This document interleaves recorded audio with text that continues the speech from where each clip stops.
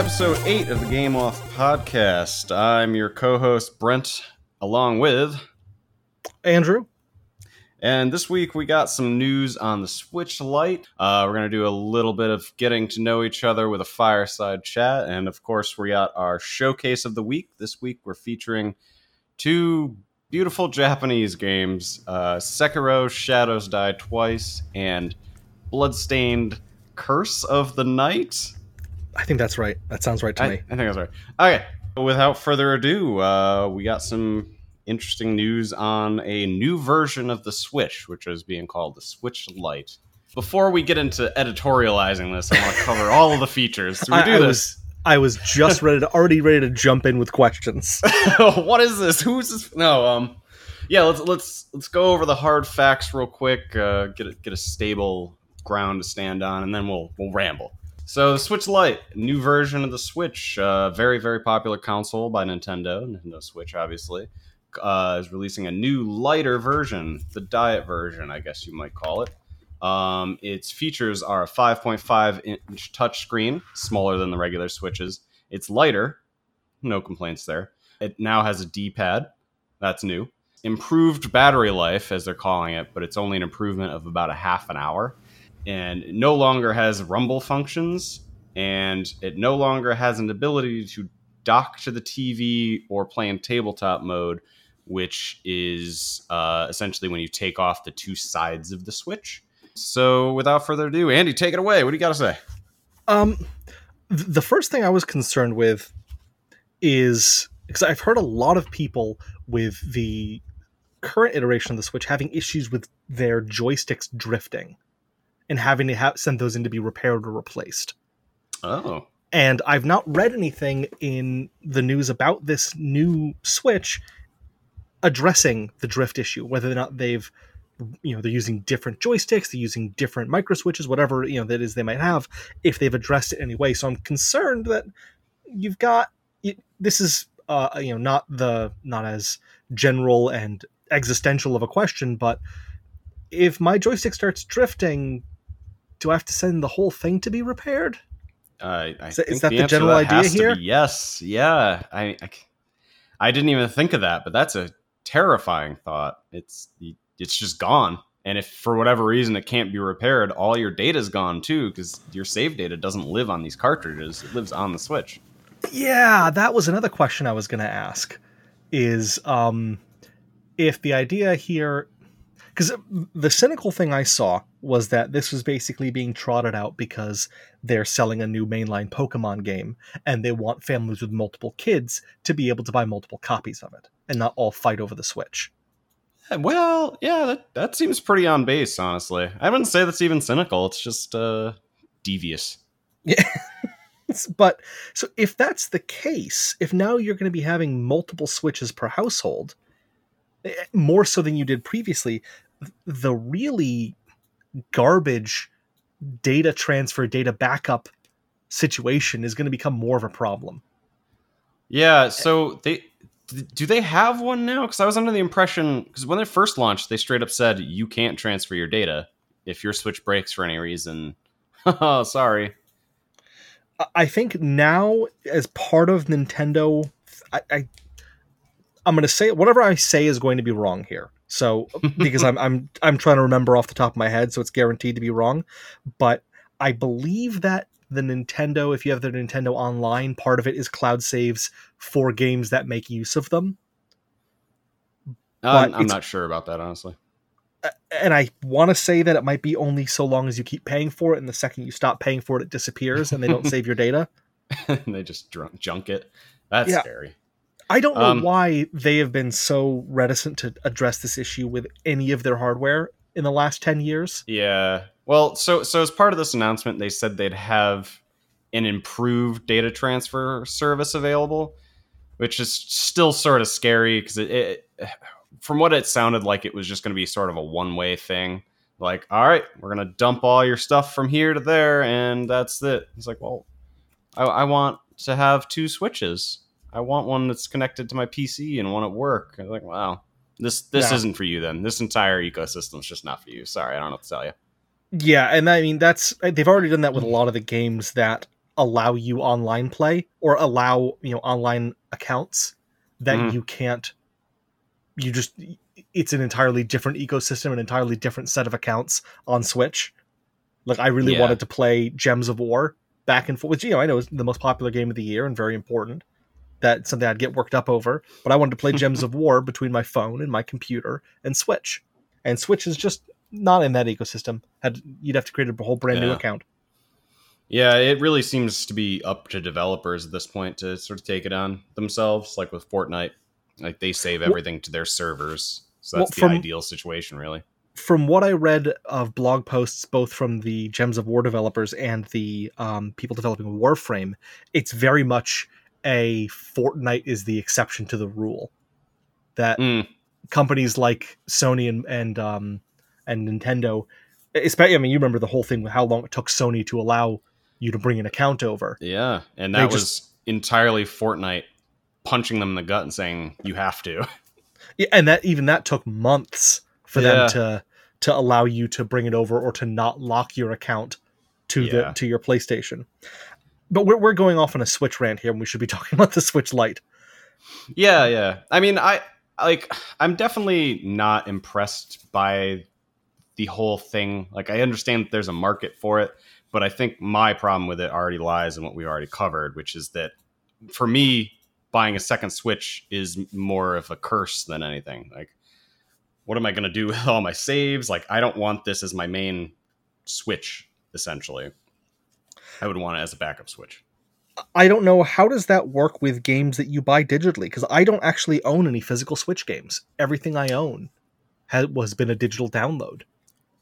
Well, I assume the saves are still local, but I mean, your purchases would still exist, so you could re-download the games, but then you have to go through whatever nightmarish process Nintendo has or is concocting to transfer data, and that's cynical of me for sure to say that, but empirically, it's probably not a good.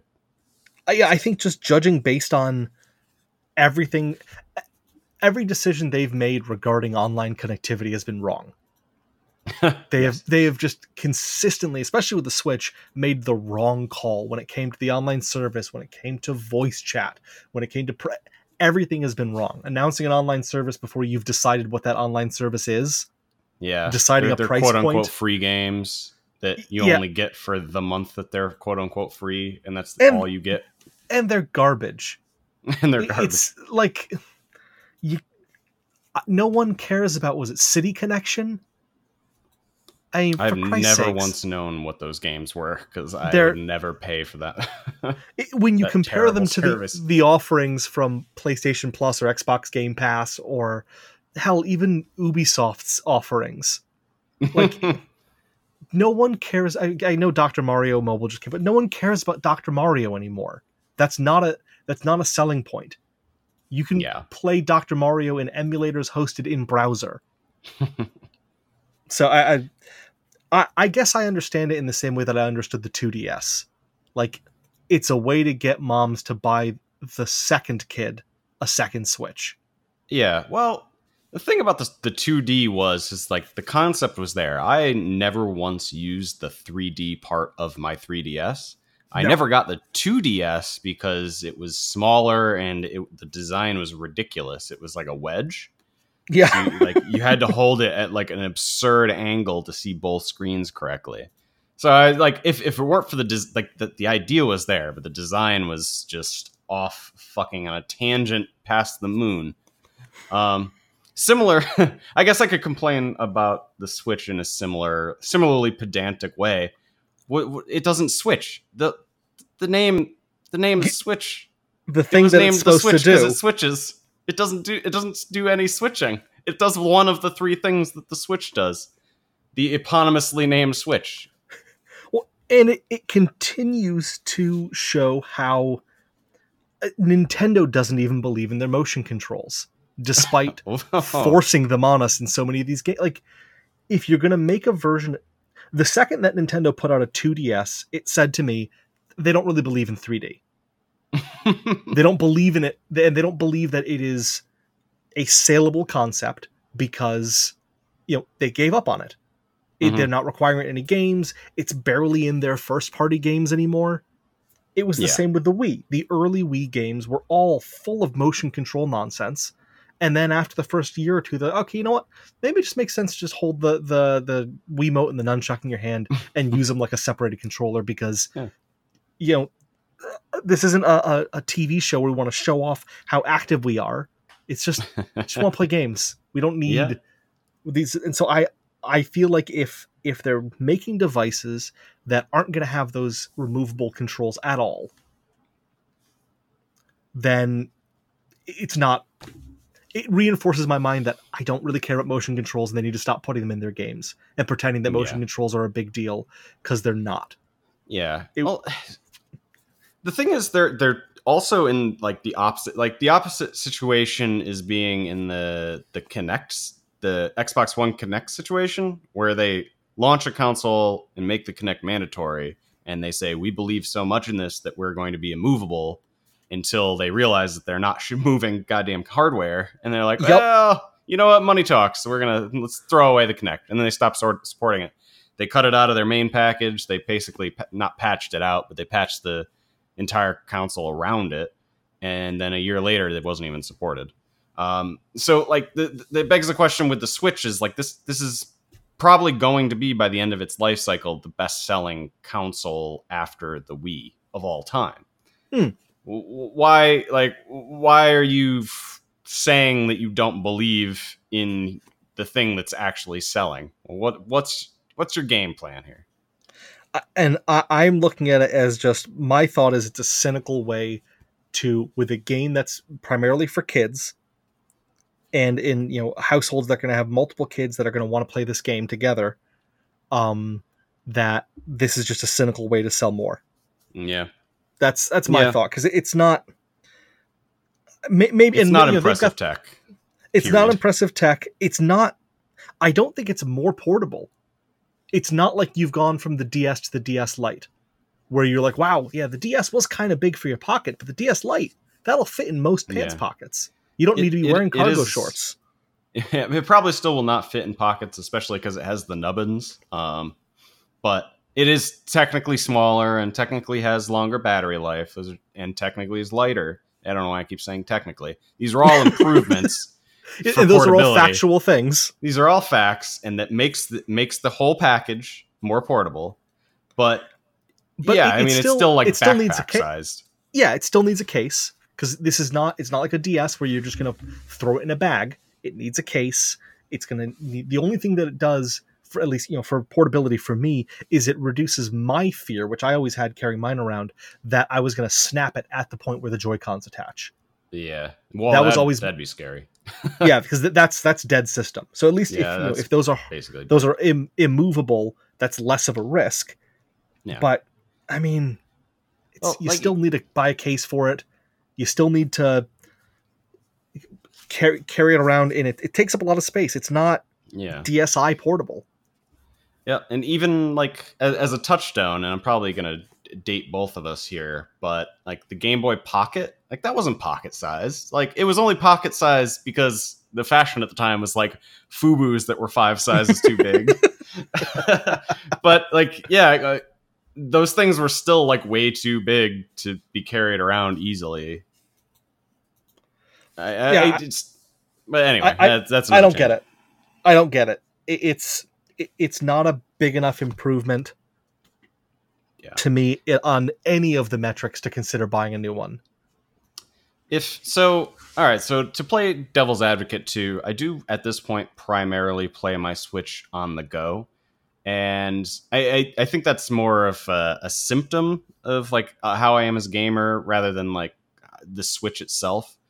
Mm-hmm. So if I wasn't in this ecosystem already, and I'll pose this question to you as well, if we weren't in the ecosystem already, would this actually be a more appealing console, knowing that we would exclusively use it for portability?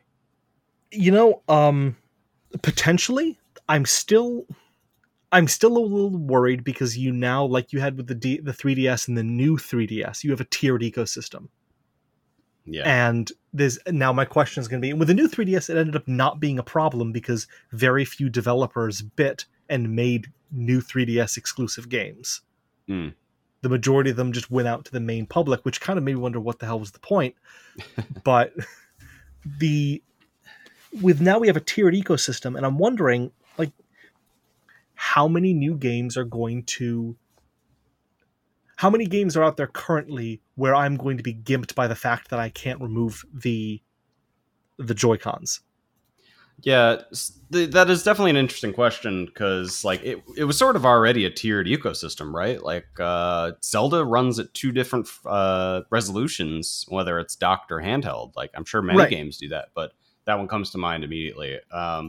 So it maybe it is already tiered, and they sort of develop towards one or the other. Maybe this causes developers to have to balance it more, and this is Nintendo strong arming them into doing so.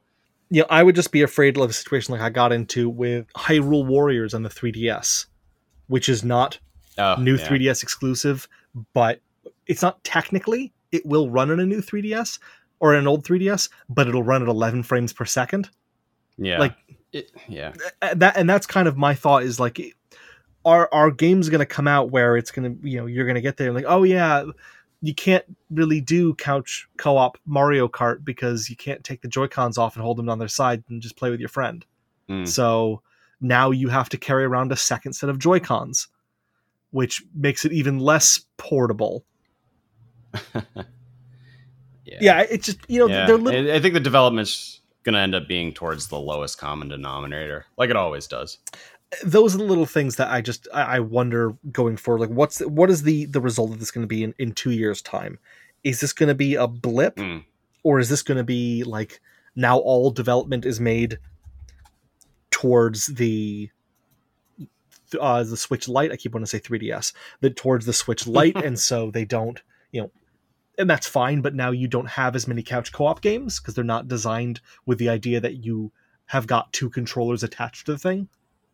Yeah. I don't know. I mean, I think first party is going to drive that sort of stuff anyway, like it always does with Nintendo. Like nobody's buying the Switch to play, like Wolfenstein 2 on it. Like, yeah, it's on there, but it looks like a dumpster fire.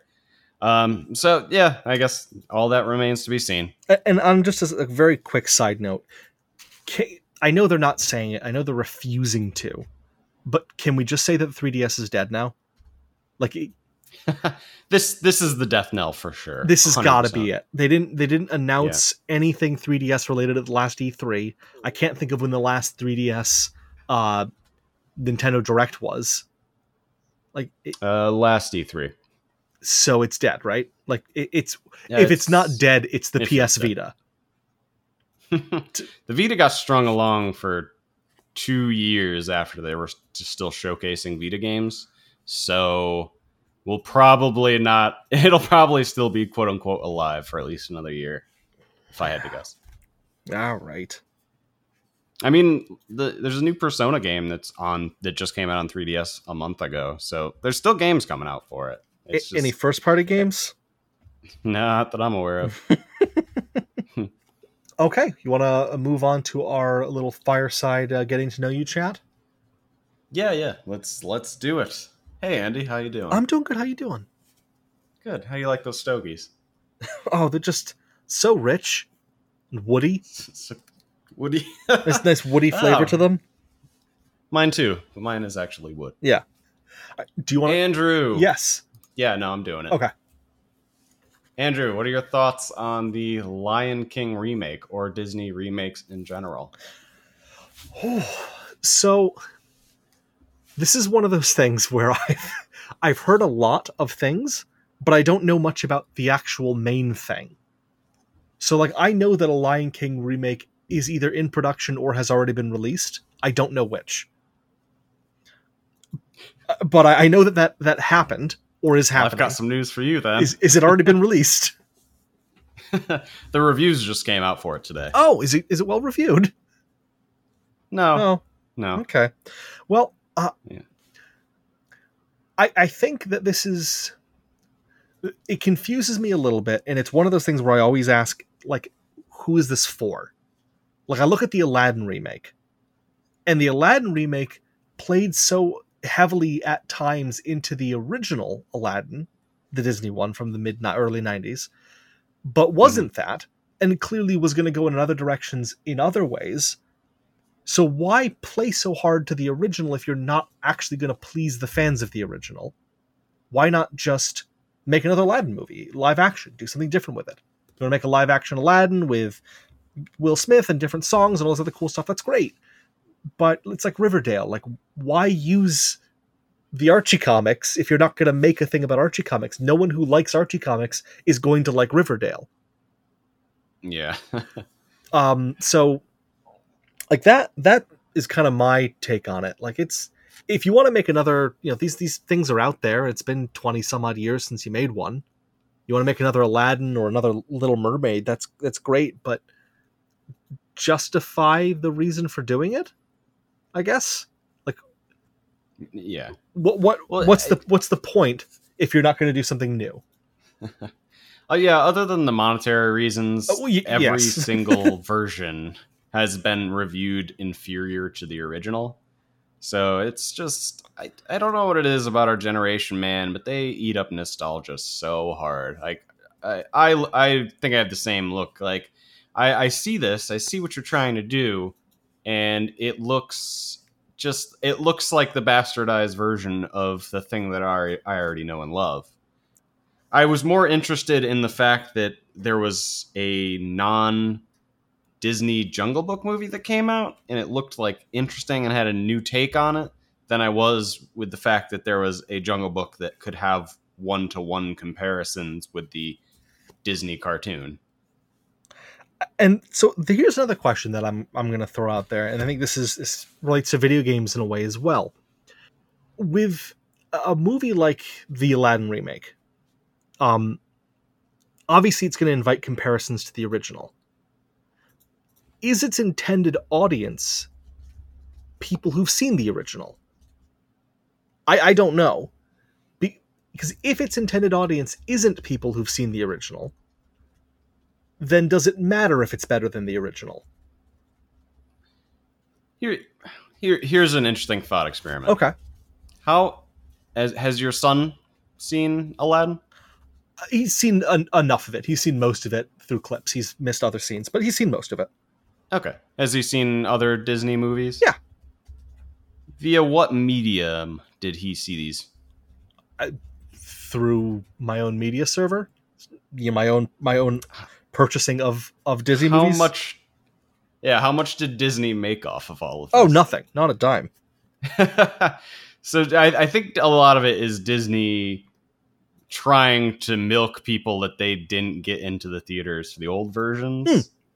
Like, I saw a lot of these Disney movies, not a lot, but I've seen quite a few of the Disney movies through like the 90s and 2000s in the movie theaters. Like, they got their money out of me already. I'm not nostalgic for it at all. I mean, I might be in the minority in our generation, but like, I assume to some extent, like, children that have seen it, on media servers and stuff, see this like huge event, and it's a re-release of the thing that they've known and loved for, a handful of years. And they're not worried about Disney bastardizing their beloved franchise. Oh yeah, like those are the people that are going to actually go and enjoy these movies. Yeah, I doubt that any 6 to 10-year-old is going to care with any great amount that they've seen 2 Aladdin movies and that they are similar, but one is better than the other. Like, it's not going to be in the same way that I didn't look at episode 1 of Star Wars as this thing that needed to be kept in quarantine and properly compared to it was just another Star Wars movie to watch. I was excited to watch other Star Wars. That's a perfect example. As a perfect example. If you get in that golden age where kids don't really give a shit about the quality of things, they were just happy that it exists, then suddenly you have something that like lasts forever. There's so many things that are just dumpster fires that we look back nostalgically on, like Space Jam or The Goonies, which I don't think either of those are actually good movies, but I love both of them with a like deep fire. And that's what like, and that's kind of what I was thinking with like is this, I don't know that this is necessarily like a new Aladdin movie is meant for someone in their 30s. I think it's meant for someone who's like 5. And you're right, it's a way to get people who are 5 years old to pay the money for Aladdin again, because people who are in their 30s and are raising these 5-year-olds don't need to pay for Aladdin again. So like, let's get them in there. And so I find it very amusing when I see these very detailed breakdowns and hot takes by adults, which it's fine if adults watch kids movies and have opinions on them, that's great. But it'd be like if you and I did a 2-hour breakdown of the latest Neopets game. Like at some point, our producer needs to come in and say like, this game isn't for you. Stop it. Just play it. The reason that you don't like it is because you're not 10. What? Yeah, it's like it's one of those things. It's the same with like, you see those videos of like adults from Russia try American candies. It's like, well, of course they're going to be shocked by Fun Dip. It's made it's all sugar. It's all sugar made for 5-year-olds. So like I don't know, that's my take on it. Is like they're not for me, but I also don't think the outrage is for me either. Yeah. No, I mean, like, the only one I've wanted to see was Aladdin, and it's because Guy Ritchie directed it. Yeah. And, like, while he hasn't been quite the amazing director he used to be, he still has interesting spins on things. And the only thing that put me off of that movie were how excited people were with all the one-to-one shots. And then I was like, oh, no. Well, then why Disney got to him. Then why get Guy Ritchie to do it? Why bring in Guy Ritchie if you're doing a one-to-one? Yeah, you get Guy Ritchie if you want a camera to be flung around into space and nobody understands what's happening in any possible scene. Yeah. That's why you get him. Let's jump on to my question. My question for you is, how do you feel about the act of collecting objects with little or no market value increase, like only for personal reasons? I think there always needs to be a healthy limit with collectibles. I think so. Yeah. So I think shoot, this was a bit barbed, but is this has our producer put something in here that's directed at you specifically? Yeah. Thanks, DeVry. It's an interesting thing. Obviously, like, clutter is stupid, and having too many things is like you're just including stressors in your life, like just having objects of no value that you can't then on the drop of a dime say, I no longer need this, or my investment is complete and I'm satisfied, I'm going to sell this off. Like, yeah, if you just have a bunch of, if your son's 30 years old and your entire house is wallpapered with his, Crayola scribblings, like you're a psychopath. To that point, yeah, I mean, things should have some value, both emotional and value-wise, after a certain point. And this is a really complicated question that definitely can't be covered in a handful of minutes. But this is going to make me sound strange, but I like the Marie Kondo method, where it's like, does this item bring you joy? Yes or no? It's like, well, sometimes. Like, no, then it doesn't.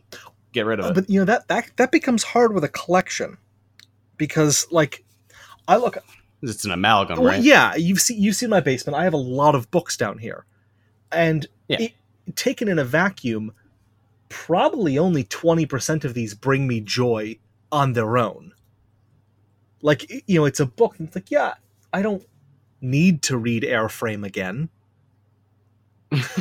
And the fact that I own it doesn't really add something to it, but the totality of the collection brings me joy. It feels almost like you'd be like, if you got a box of Legos and went through each individual piece.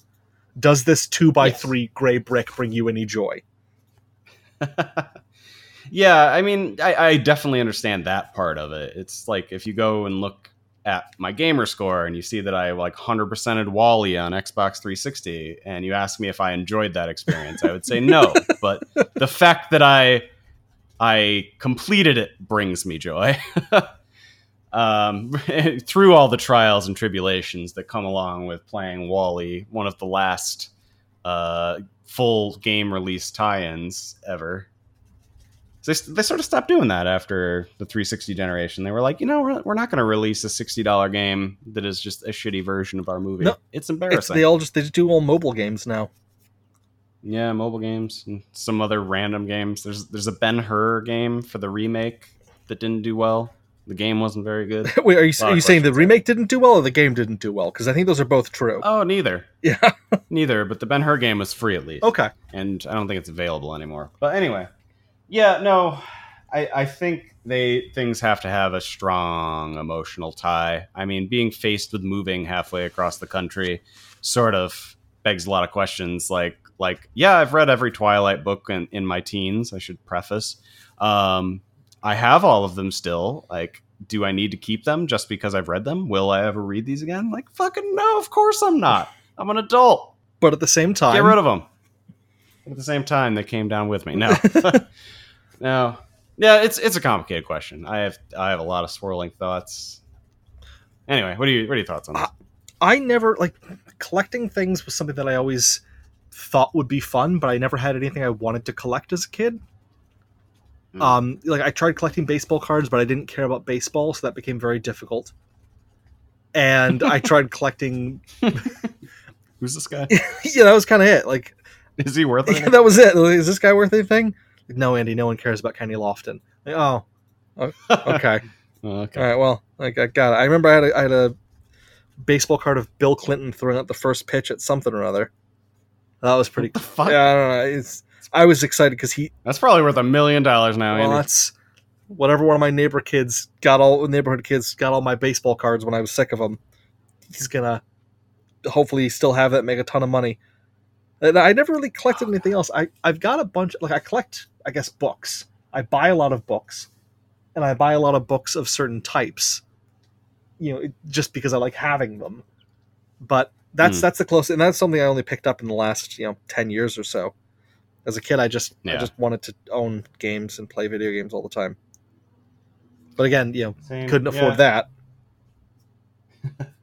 No, yeah, I think the first thing I technically started collecting were Xbox 360 games because I don't know, like that was around when I had started working for a living and like my expenses weren't too bad, so I was just like I would wait for sales and stuff, but I would always buy games physically, and I ended up with like hundreds of 360 games, like the dumbest games, like Wall-E, and, like the Simpsons game, God, what have you.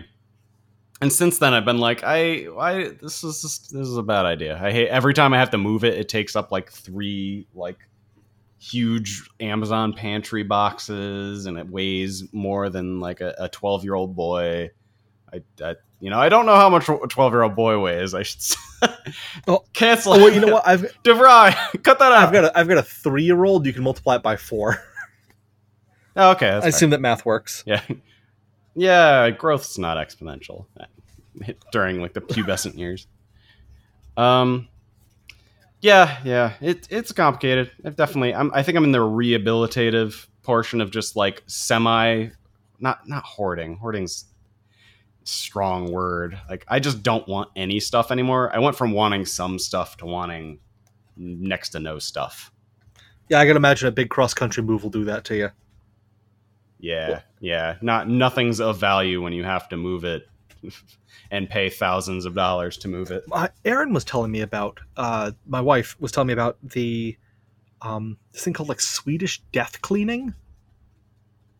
Death cleaning. Yes, and I'm going to screw up the concept here, but I think the general idea is that you look at an item and you determine whether you basically imagine, I die tomorrow and my relatives have to deal with this. Is this something that they're going to want? Or are they going to look at this and did my dad really save all of these National Geographics? Fuck. What do we do with this? Do we take it to the library? Do we give them the Goodwill? Yeah. And that was... No, you literally only want to leave your children briefcases of money. Everything else is trash. Well, which works out because that's what I collect.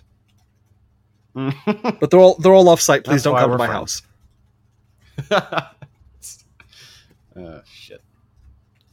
All right. Yeah, it's a complicated question. We could devote an entire fucking podcast to that for sure. Just like the pie thing.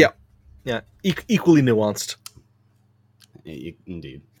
All right. I suggest we move on. Mm-hmm. All right. And finally, our showcase of the week. We got Sekiro, Shadows Die Twice, and then Bloodstained, Curse of the Night. Ritual of the Night.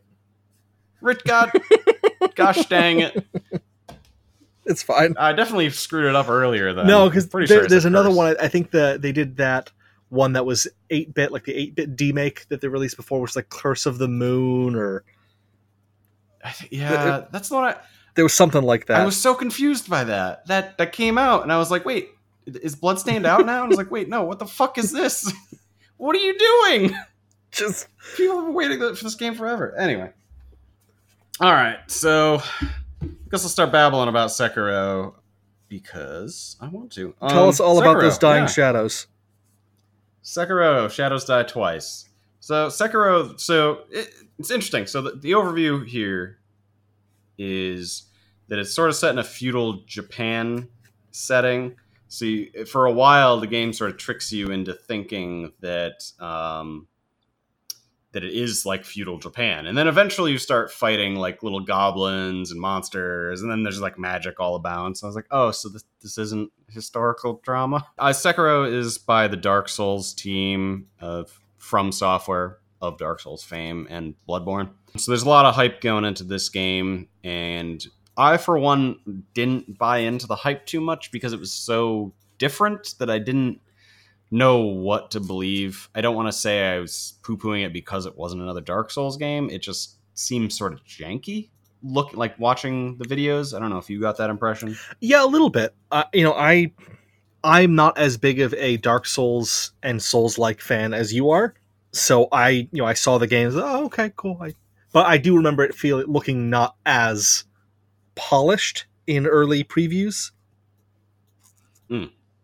Yeah, well, I can set some of these concerns aside and say that the game actually handles amazingly, and that's one of the best things about the game is it's not janky at all. It's super polished. The movement's super fluid. The combat is tight and also unique when compared to Dark Souls or Bloodborne. Not completely reinvented, obviously. It's still it shares a lot of similarities with the Soulsborne games. But Sekiro really stands on its own. That's really all I got for the overview for the game. So you want to tell us a bit about Bloodstained? Before we do, I've got a question that you probably aren't going to have an answer for. Have they come up with a new term for Soulsborne to include Sekiro in it? I really, really hope not, because before Bloodborne came out, they were just calling them Souls-like. Mm-hmm. And they still call them Souls-likes and Soulsborne and Soul-esque, and it's just I'm fine with the term Souls-like. A friend of mine used to say Soulsborne a lot, so sometimes that just comes out of nowhere. But Souls-like's good. Okay, good. So Bloodstained, Ritual of the Night, it's the result of the big Kickstarter from a number of years ago by the creator of Castlevania, because Castlevania is one of those franchises that I believe is a Capcom? Or is it Konami who owns Castlevania? Yeah. Shit, I don't know. Okay. Nope. Well, whoever owns it, man, I should have done any amount of research on the game that I'm talking about here. I think it is Konami, now that you said yeah. it. Okay, so we're going to say it's Konami. It's been so long since a new game came out in that and franchise. That's where I was going with it. Like with Mega Man and Silent Hill, this is just a franchise that some company is sitting on and not actually doing anything with.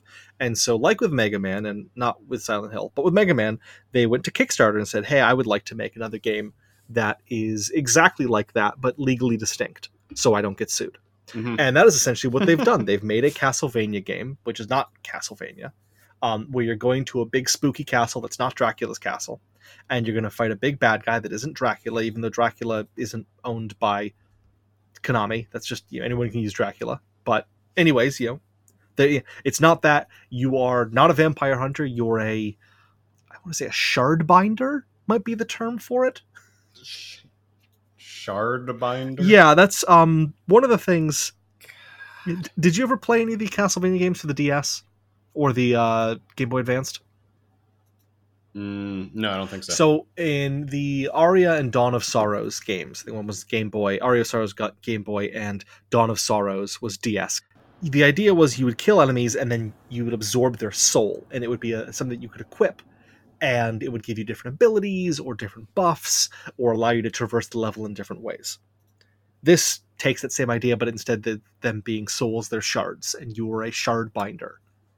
that, or shard stealer, or something like that, that takes the shards of enemies that die, not souls, that's legally different, and you absorb them and you can equip them and then go around this big castle exploring and killing things and slowly leveling your way up until you unlock all the areas and find all the abilities and make your way to the big bad at the end and then kill them.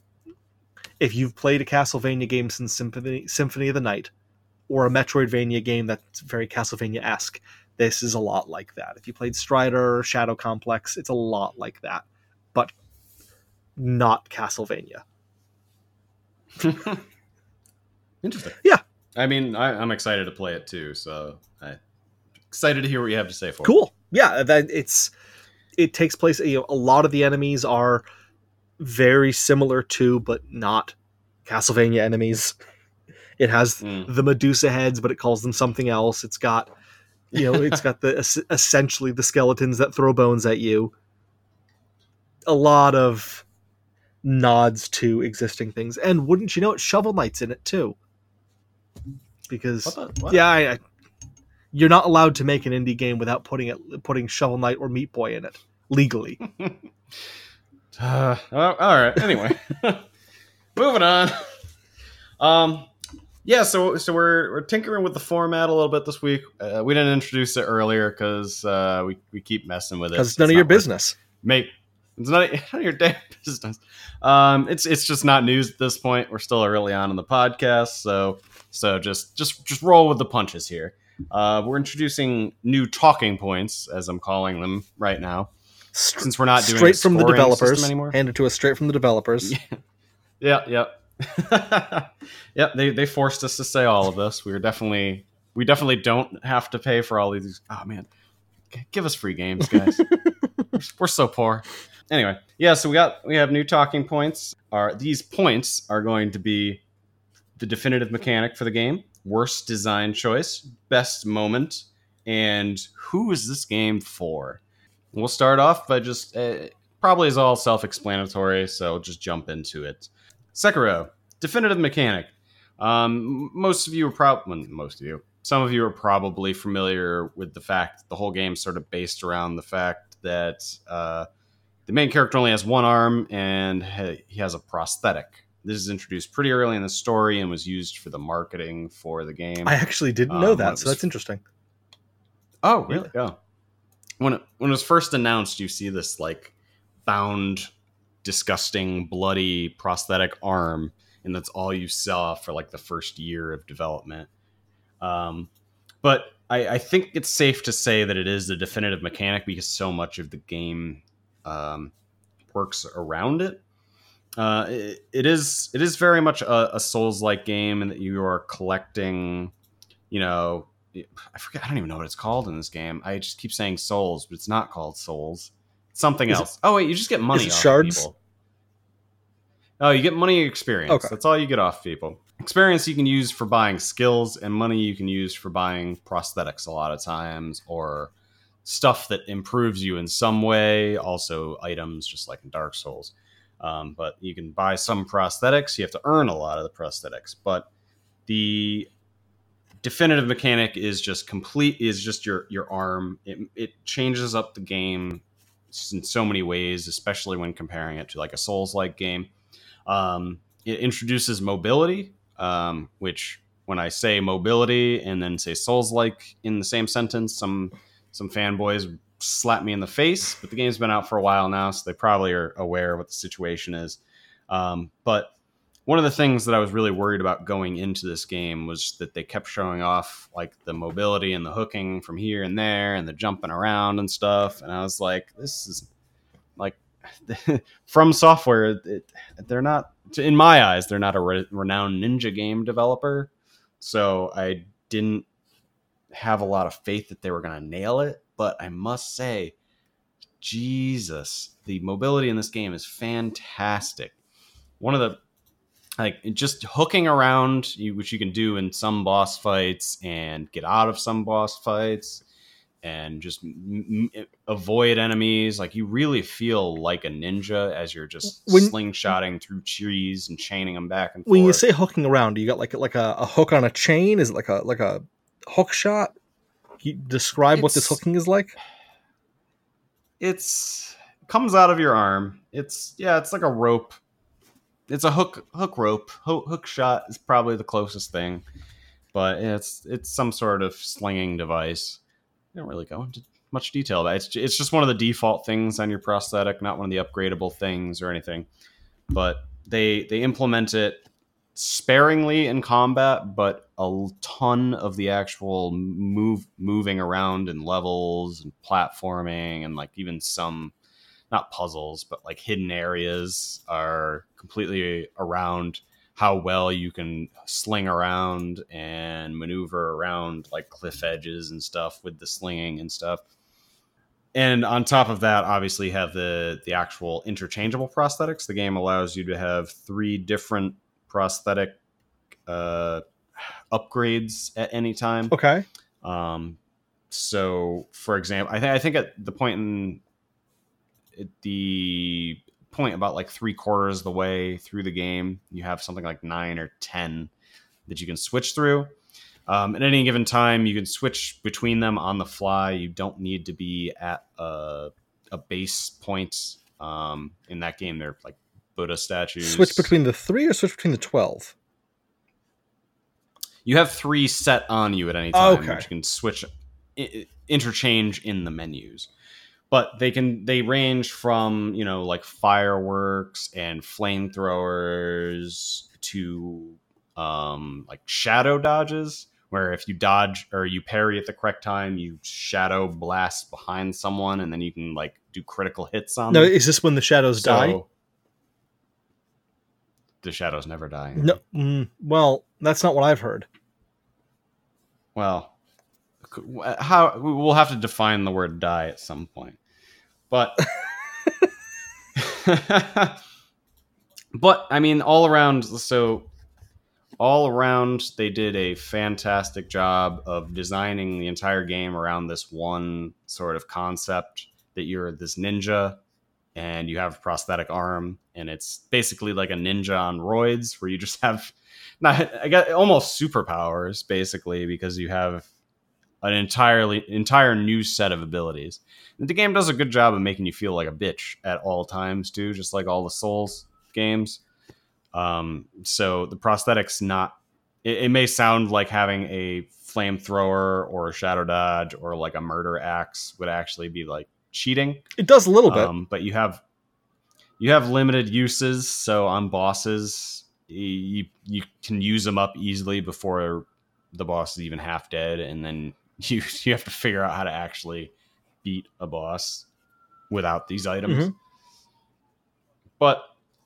But I mean, and again, the game isn't completely revolving around this one mechanic, but it does sort of set the tone for the game. It makes it sort of an escalated ninja experience, like I said.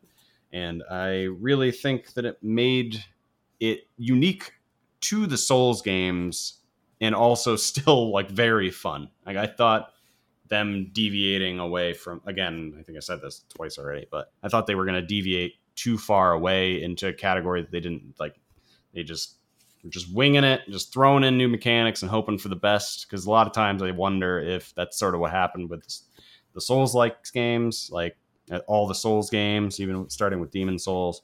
Like, did they really know that this was going to be a hit, or were they just like hoping for the best? Because it's there's such unique games that it's almost hard to predict how the market's going to react to it. So they just made a game, and it turned out to be a genre-defying game. Well, there's something to be said for just making a game and doing it extremely well. Just far as and polishing the hell out of it. Absolutely. And I think if Sekiro did anything, it showed me that From is an elite developer that absolutely knows what they're doing, and it's not just them tinkering with the same formula that they got lucky with in the first place. They know how to polish games. They know how to make unique experiences, even if they're in the same engine and they have some of the same concepts. But yeah, I'll throw it off to you. What would the definitive mechanic be for Bloodstain? That's really tough because I don't think there's a lot new in Bloodstained. I think it's the most definitive design choice that they made, or the most definitive thing, was just making it as similar to previous Castlevania games as possible. Because like the mechanic of or shard binding, shard binding, not souls, is the thing that kind of informs all of the gameplay.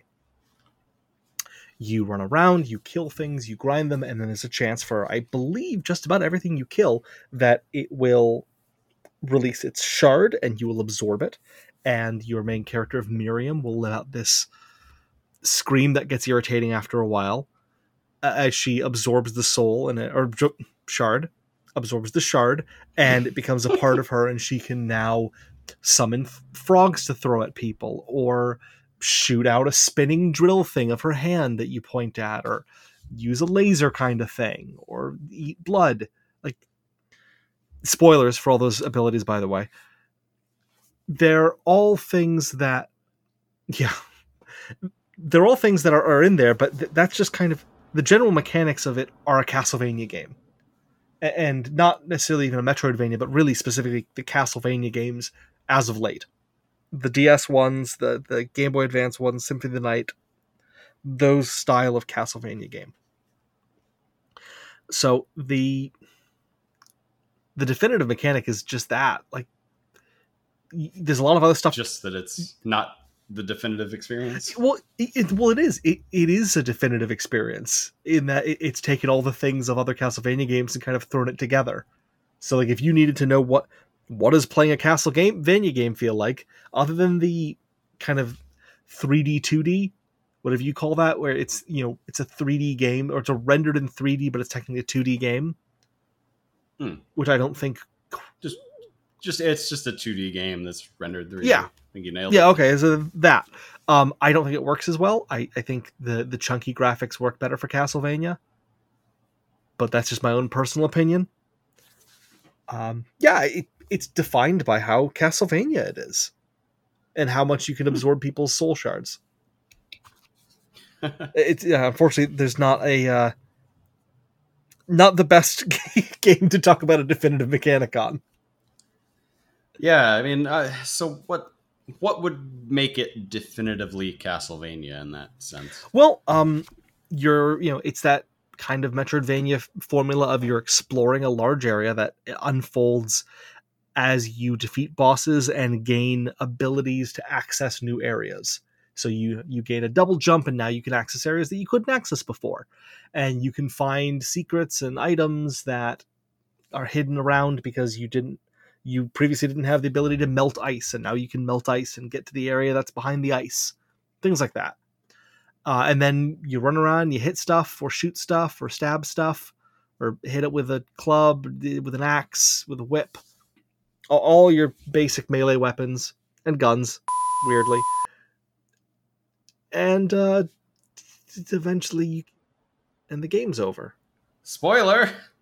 Oh, and Andrew. You know what? It actually something the thing that is kind of definitive of it that stands out from other Metroidvania games is they do this thing, and I think most of the modern Castlevanias do this, where you get to like a halfway point and you fight a boss and you kill him, but then you lose because you weren't supposed to kill him; you were supposed to save him. And so, like, I think in Dawn of Sorrow, he was possessed by a demon, and so you could fight him. But again, spoilers for Dawn of Sorrow, if you're concerned. You could fight him, but the way to really move past that point was to use an ability where you could jump into the mirror and go into the mirror dimension and kill the demon that was inhabiting his body. And then when you did that, then you've saved him, and the game continues on beyond that point.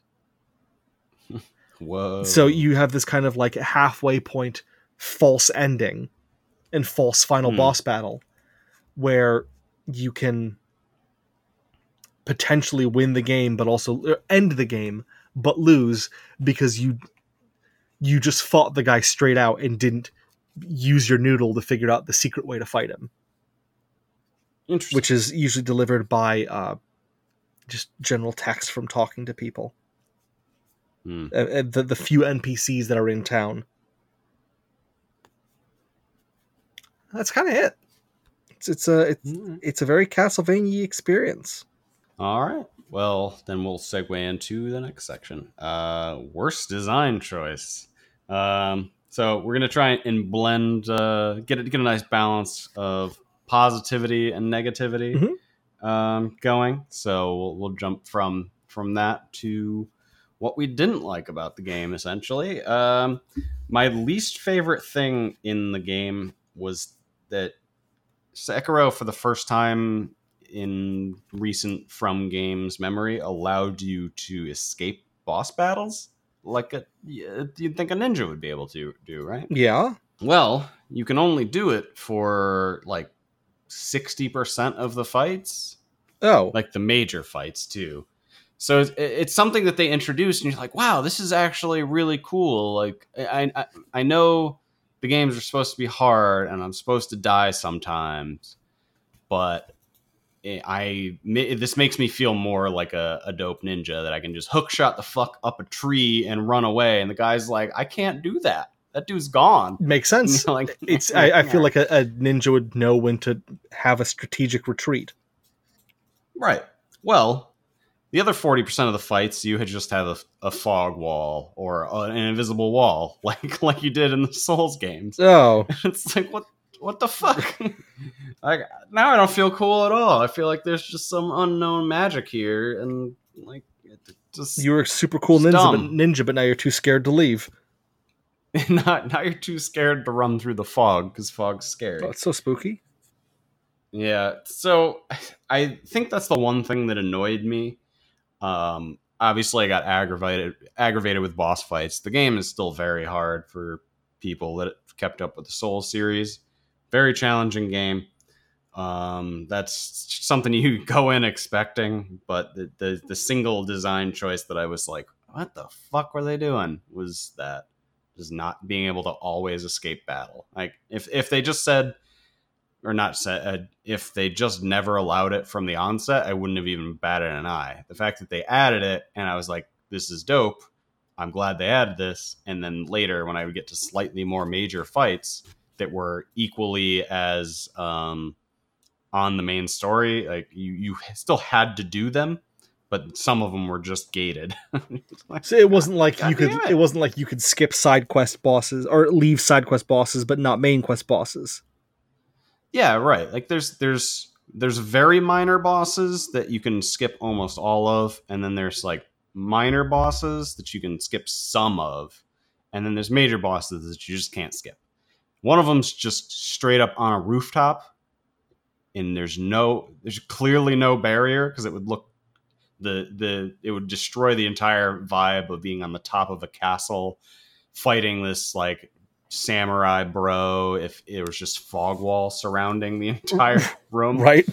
But you literally, there's like a 2-foot high wooden wall that you can't jump over because there's an invisible barrier around it to escape.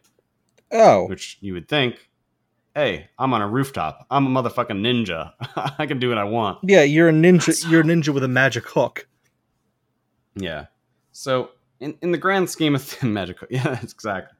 In the grand scheme of things, like did it spoil the game for me? Absolutely not.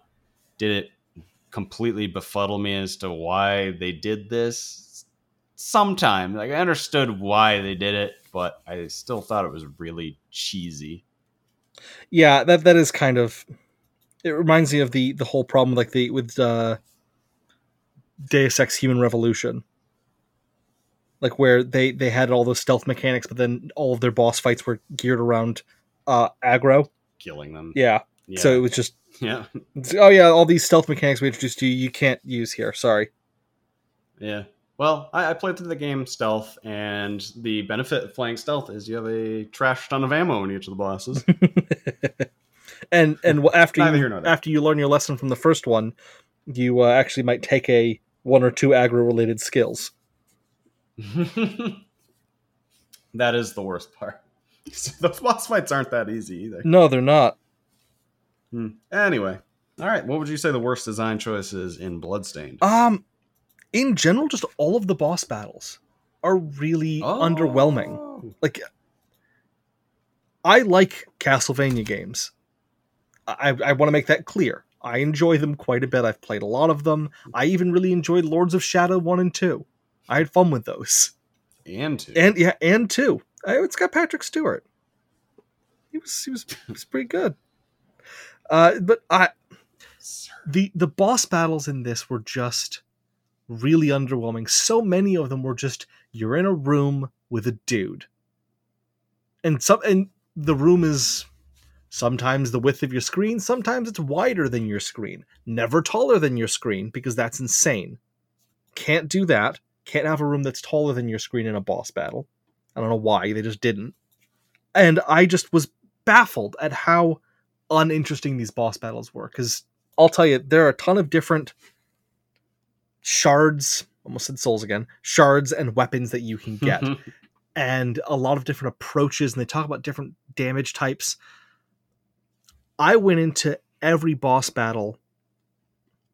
This is one of those games where they make it seem like there's a lot of strategy that goes into picking your weapons and your offense and your defense. But in reality, if you just go into the boss battle with 12 potions, you win. Because it's just like, you just, okay, all right, took some damage, all right, potion, all right, just keep doing more damage. And in a lot of the cases, you don't even have to learn their patterns. Because the patterns just do damage. They don't incapacitate you or inconvenience you or move you in any way. Because you're just fighting a dude on the ground, it's not like even Sonic, where you have to figure out how to get up to the weak point to hit it. It's just a dude on the ground, so just get near him and hit him, or hit him with one of the ranged weapons. It was just very disappointing, and I know that it doesn't have to be that way, because it's not that way in a lot of the other Castlevania games. They have interesting boss battles that take place in huge rooms, or have weird weak points. One of the ones, I think I don't remember if it was Dawn of Sorrow or Portrait of Ruin, was basically a giant ball of people. Like it was just like a big ball of people, and you would hit it, and it would, like, pieces of the bodies were falling off of this giant ball of people that was attacking you. Like, it was a really cool boss battle, and it was something I remember, even though I haven't played that game in 5-6 years. But these were all just really boring and uninteresting. You just get in there and you hit it. You just jump and hit, man. Yeah, that's a shame. It was. In a lot of cases, they're supposed to be like, prove that you've learned how to use your abilities up to this point. So, like, we in the last boss battle unlocked double jump. That's going to be pretty critical to killing this new boss. Yeah, where there's actually some kind of like comprehension test of the game. But the final boss battle, the last 5 or 6 boss battles, other than one that requires a specific weapon, just for story purposes, the last 5 or 6 boss battles, I fought with the same weapon and same weapon set and armor set. It just, for a game that had tons of weapons and armor, it just didn't make use of them well enough. Yeah, that's usually when I become disappointed with a game too. It's like, I've found my optimal skill set. You've given me no reason to change this. I will now beat this game. And it wasn't even like the set I had was the best. It was just good enough. Good enough. Yeah. And I had gotten the worst. I had gotten used to using this one spear, and I had gotten used to the attack range and the speed of it, and I had gotten, actually, I think in the final battle, because you have a couple of different types of abilities. You have one that you aim with the right stick and use the trigger to activate, and one that you just call with the Y button. Yeah. And I think in the last battle, I didn't use my aimed ability at all. And I feel like a final battle should really like tax everything about you. Yes. But I'm not great at games by any stretch of the imagination, and I beat the final boss on my second try. And I wasn't playing on easy. It just was kind of just go buy a bunch of potions and then take them. Yeah. So this is an interesting point because this is sort of why we wanted to do the categories this way now, because I can directly relate that to Sekiro now. Mm-hmm. Sekiro's design was very much around how leading up to a boss, you would sort of learn about some of its advantages and disadvantages. This would happen more early on than in the game. Later on, it trails off and you have to sort of figure it out the hard way. But early on, you'd sort of find guys talking around and saying things like, oh man, his glowing red eyes, like he's probably susceptible to blah blah blah, or can you believe that they have that beast? Like it's a good thing we have these blah blah blah to deal with it and make it easier to harness or stuff. And you're like, oh, that's interesting. And then 10 minutes later, you'll find a prosthetic that you can hook in, and then you have a direct means of turning the fight from completely unreasonably hard to just regular hard. Any of these bosses can be done without any sort of prosthetics, but there's ways to make them, 5 death bosses instead of 20 death bosses, essentially. Oh, that sounds nice. I would have liked that in this game. Yeah, exactly. So Sekiro does a really good job of forcing you to think about which prosthetics are good or bad in boss fights.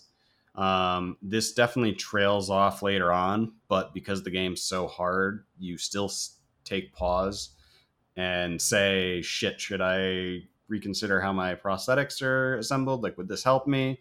And there was a few bosses later on in the game that I wouldn't have never, like prosthetics that I had never used a single time and didn't sound useful for any scenario, and didn't even after dying to the boss 5 times didn't sound like they'd be useful.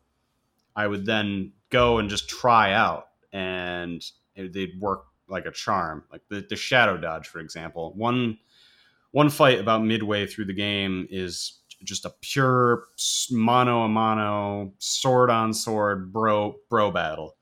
And the easiest way to deal with it, because he does like a double strike, is use that shadow dodge that I mentioned earlier. And if you parry at the right time, you shadow dodge behind him, and you find after doing this that he's really slow to turn around, which is not usually the case with humans. Like they turn around really quick. Like beasts are usually slower. Okay. But this guy is just like, huh, what? And so if you were behind him, you can get a full combo off.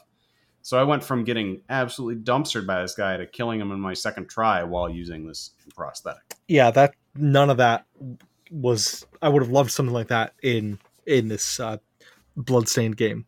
I would have loved that kind of feeling like, oh, okay, this is where I use that. I think I ended the game, other than testing them out when you first get them, having only actually used primarily 10 or 11 of the abilities. And you get tons. It's not that many. You just get tons of them. And a lot of them I don't even like. Dozens, hundreds? Dozens upon easily 50, 60, 70 of them. Okay. I don't know the exact amount. I definitely didn't get all of them because it's a random drop.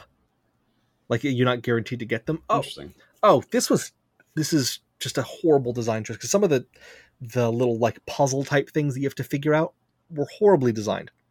And one of them is there's a whole section of the game of the map that's underwater, but you can't swim. You have to get an ability that'll let you swim. They don't tell you any of this, but there's an enemy in one room that sometimes releases a soul shard that lets you swim. But maybe I missed that piece of dialogue where it tells you to go farm those things. But if you went down into that area and said, oh, okay, I can't swim. Shit, I gotta figure out how to swim. Okay, I'm gonna leave here. And then you leave there to go find the swimming ability. Unless you went back there, like you wouldn't think to go back there because you can't swim. Why would you go over there? Yeah, that's corny. That's something you'd expect from an MMO or something. Yeah, like there's just nothing. Especially if you're reliant on drop rates. Like with the Metroidvania, you kill a boss, you get a new ability, or you find a secret room, you unlock an ability. And that was it. Every other map traversal ability was given to you at a set point. Like, here is the altar you walk up to that you get it, or here's the boss that you kill that gives it to you. Right. And in previous Castlevania games I've played, it was you go into a room, you fight the fish boss, you get the swing around ability. Yeah. I don't know what the justification for that would be. Yeah, that's the type of thing that makes 50% of people drop off and never play the game again and say that game is stupid. Yeah, which there are a couple of points in the game that I could see people just saying like, "Well, I don't know what the fuck I'm supposed to do, and this game is giving me no indication. I'm done." Yeah, and that's not something where I didn't look hard enough. Or I didn't look around hard enough. It's just I didn't kill the enemy enough times. Yeah. How would you ever know to even kill that enemy? What if you sat there for an hour, got unlucky with drops, didn't drop, and you're like, well, what am I doing? This is dumb. Yep. Just very poor decision. Yeah, no, that's corny, especially for a Metroidvania. It sounds corny. All right. What's our next talking point? Yeah, we're getting in on time, so we have two more. Best moments in your experience, and who is this game for? I'm going to combo mine back to back just to usher us through the time. So my favorite moment was sort of the concentration of what I really like about Sekiro, and it's maybe the corniest fight in the entire game. Maybe I liked it because it was unique. Maybe I liked it because it forced me to learn in new ways that I had chosen not to learn before. But there's a fight in the game that's essentially just giant Voldo from Soul Calibur. His name is Giraffe Centipede something or other, and he's humanoid on all fours, covered in chains and bandages and all sorts of shit. Please Google this thing. It's a monstrosity. I've shown all of my friends this guy, and he's got claws for hands. And you just walk down into this unassuming tiny room, nowhere to jump around. In this game, you get a lot of like big rooms, good enough for jumping around. You can jump off walls and stuff traditionally. Just stuff that makes you feel like a cool ninja. This fight doesn't give a shit about any of that bullshit. It's just fucking, you're in a 10 by 10 room with this creature that's twice your size, and he is just an onslaught of attacks. He just keeps attacking, and you can't just block them because there's a stamina gauge in the game. So if you block instead of parrying, you're taking stamina. And if you take too much stamina damage, then you fall to the ground and can be just fucking critically hit, basically. Ooh. This is something that also happens to all enemies. So in this fight, the idea is that you have to parry all of his attacks to make his stamina gauge go down, because you can never possibly do damage to him in the capacity it would take to kill him, because he never stops attacking for more than 3 seconds. Oh. 3 seconds is a long time. Maybe 1 second. So even if you're parrying each of the attacks, he keeps going and keeps going and keeps going. And then he'll change it up, and he'll throw like a leg sweep that you have to dodge by leaping up in the air instead of blocking. You can't block it. And stuff like that. So up until that point in the game, this is maybe a third of the way, maybe a little bit further into the game. I had just opted not to parry that much. I would block a good amount of times, but parrying was just like, I don't need to be that good at timing to beat these bosses. Right. None of their abilities require me to parry. I played all the Souls games dodging primarily. I never played with a shield because I just didn't need to learn how to use it. And I like dodging. There's something called invulnerability frames in these games where if you dodge the right amount of time, you just don't take damage. So becoming a master of the iframe is a very real mechanic that people have to learn, or don't have to learn, depending on their playstyle. But that's the one I chose to learn. This fight told me that everything I knew was a lie, and I better learn how to motherfucking parry right now, or everything everything I want to do in the game is going to come to an end. So, and it's not a long fight. It's not far from a Buddha statue. You literally just run down, 30 feet, and he's just there. Probably killed me the most out of any boss in the game, maybe 20 times. For the first 10 times, I assumed that the boss was impossible and they had put it in as a joke. And then you figure it out. You figure out you have to parry every single one of his 20 hit combos perfectly, and then you have to dodge his last hit. And if you do it and you learn how to do this all correctly, you feel like a fucking god. And this is probably subjective for me, because again, I didn't parry in the old games. I didn't parry in this game very much. But the game told me I had to learn how to fucking parry, and it gave me the crash course in parrying, which was this boss. And like I said, at the beginning, I was like, I'm never going to do this. And maybe an hour and a half later, after 20 plus deaths, I got it. Parried every single one of his abilities, did maybe 3 damage to him, but I got his stamina counter down, and I just one shot at him. And you have to do that 2 times. In the second phase, he also has new combos, which are even more wild. But if you get to the second phase, you've basically already beaten the fight, because you know what to expect from this fight. Right. So I think that's just what I really love about the franchise, is that every once in a while it turns everything on your head. There's some fights in the Souls games that you can't play the same way that you've been playing. No matter how good you get at one play style, you have to pick up some new tricks along the way. It's not always about learning attack patterns. You have to learn some of the other mechanics too. See, all that sounds really good, and sounds something I would have liked in my game. Yeah. And I mean, that segues into who is this game for? Our last talking point. This game is for people that can really, really stand a beating. Braver people than I. This is, to me, because I played the old games, dodging, it was probably the hardest of the games. Most people, when it came out, said it's not a real Souls game because it's not that hard, but it's not a Souls game. And it's still very hard, and the difficulty is subjective. So I thought it was the hardest. No, Bloodborne's way harder, but neither here nor there. For me personally, Bloodborne was a lot harder. I didn't even get that far in that game. The game is Bukkake Storm for me. But people really like a challenge. People that like the Souls games don't go into this thinking it's another Souls game, but this game still very much is for that type of gamer.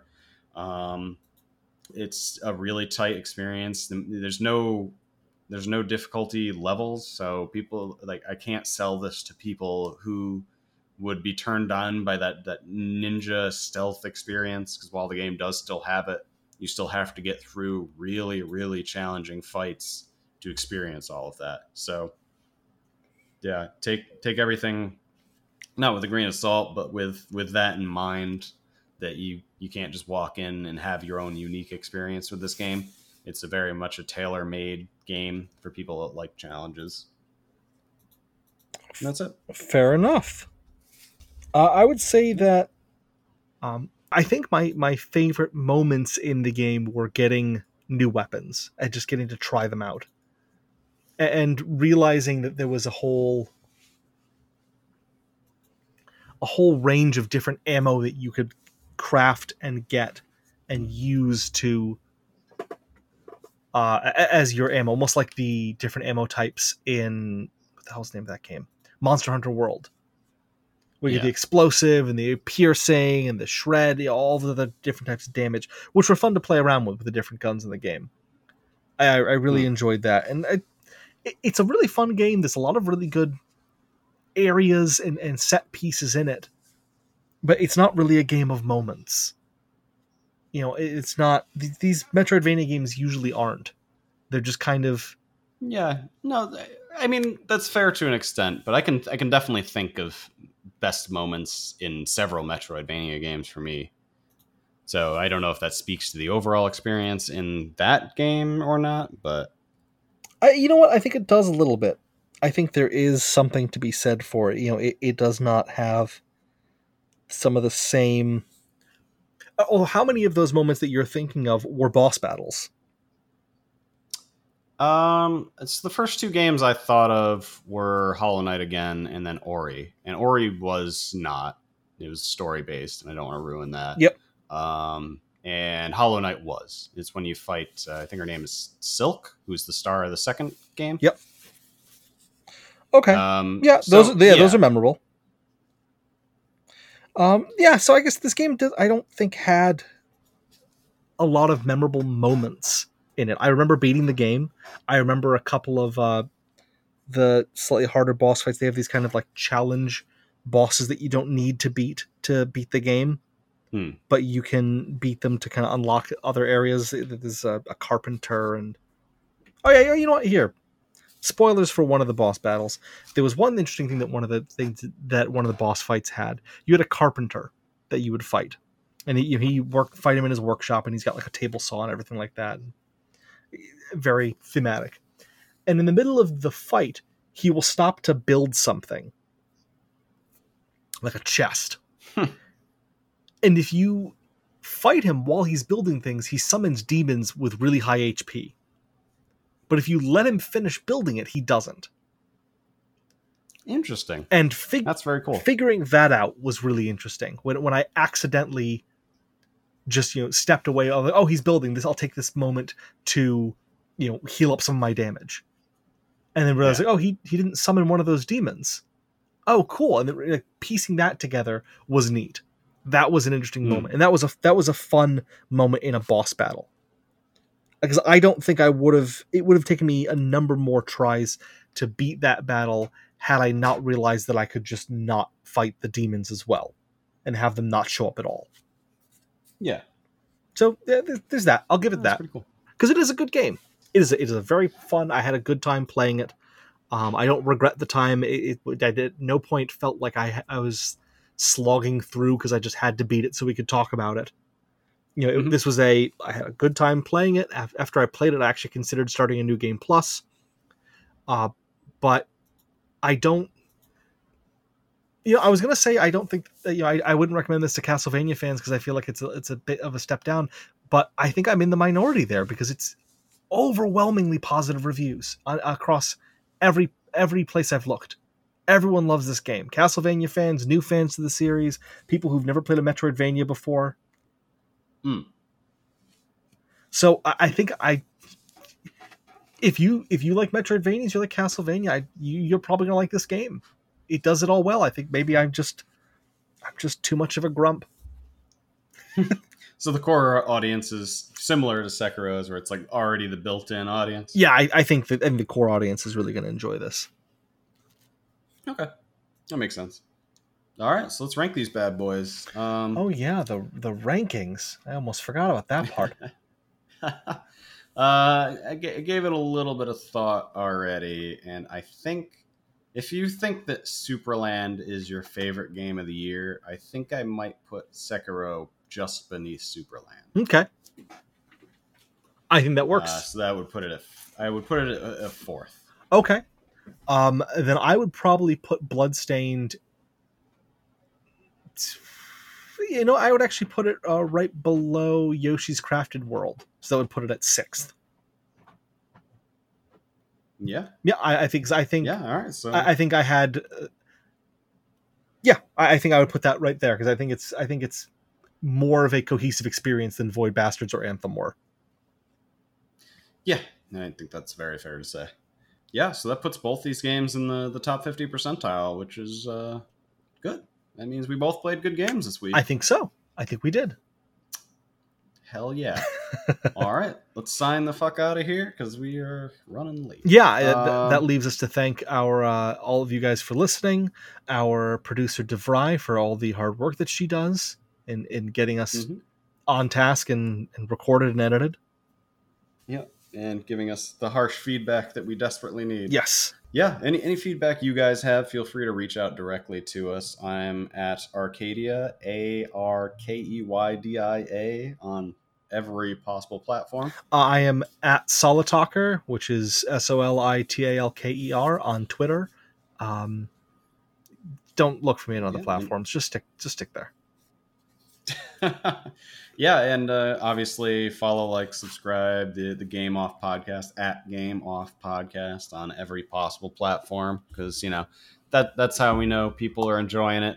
That's what keeps us waking up in the morning, because it's not our jobs. Our jobs don't keep us going. No, it's this. No, it's definitely, it's 100% this.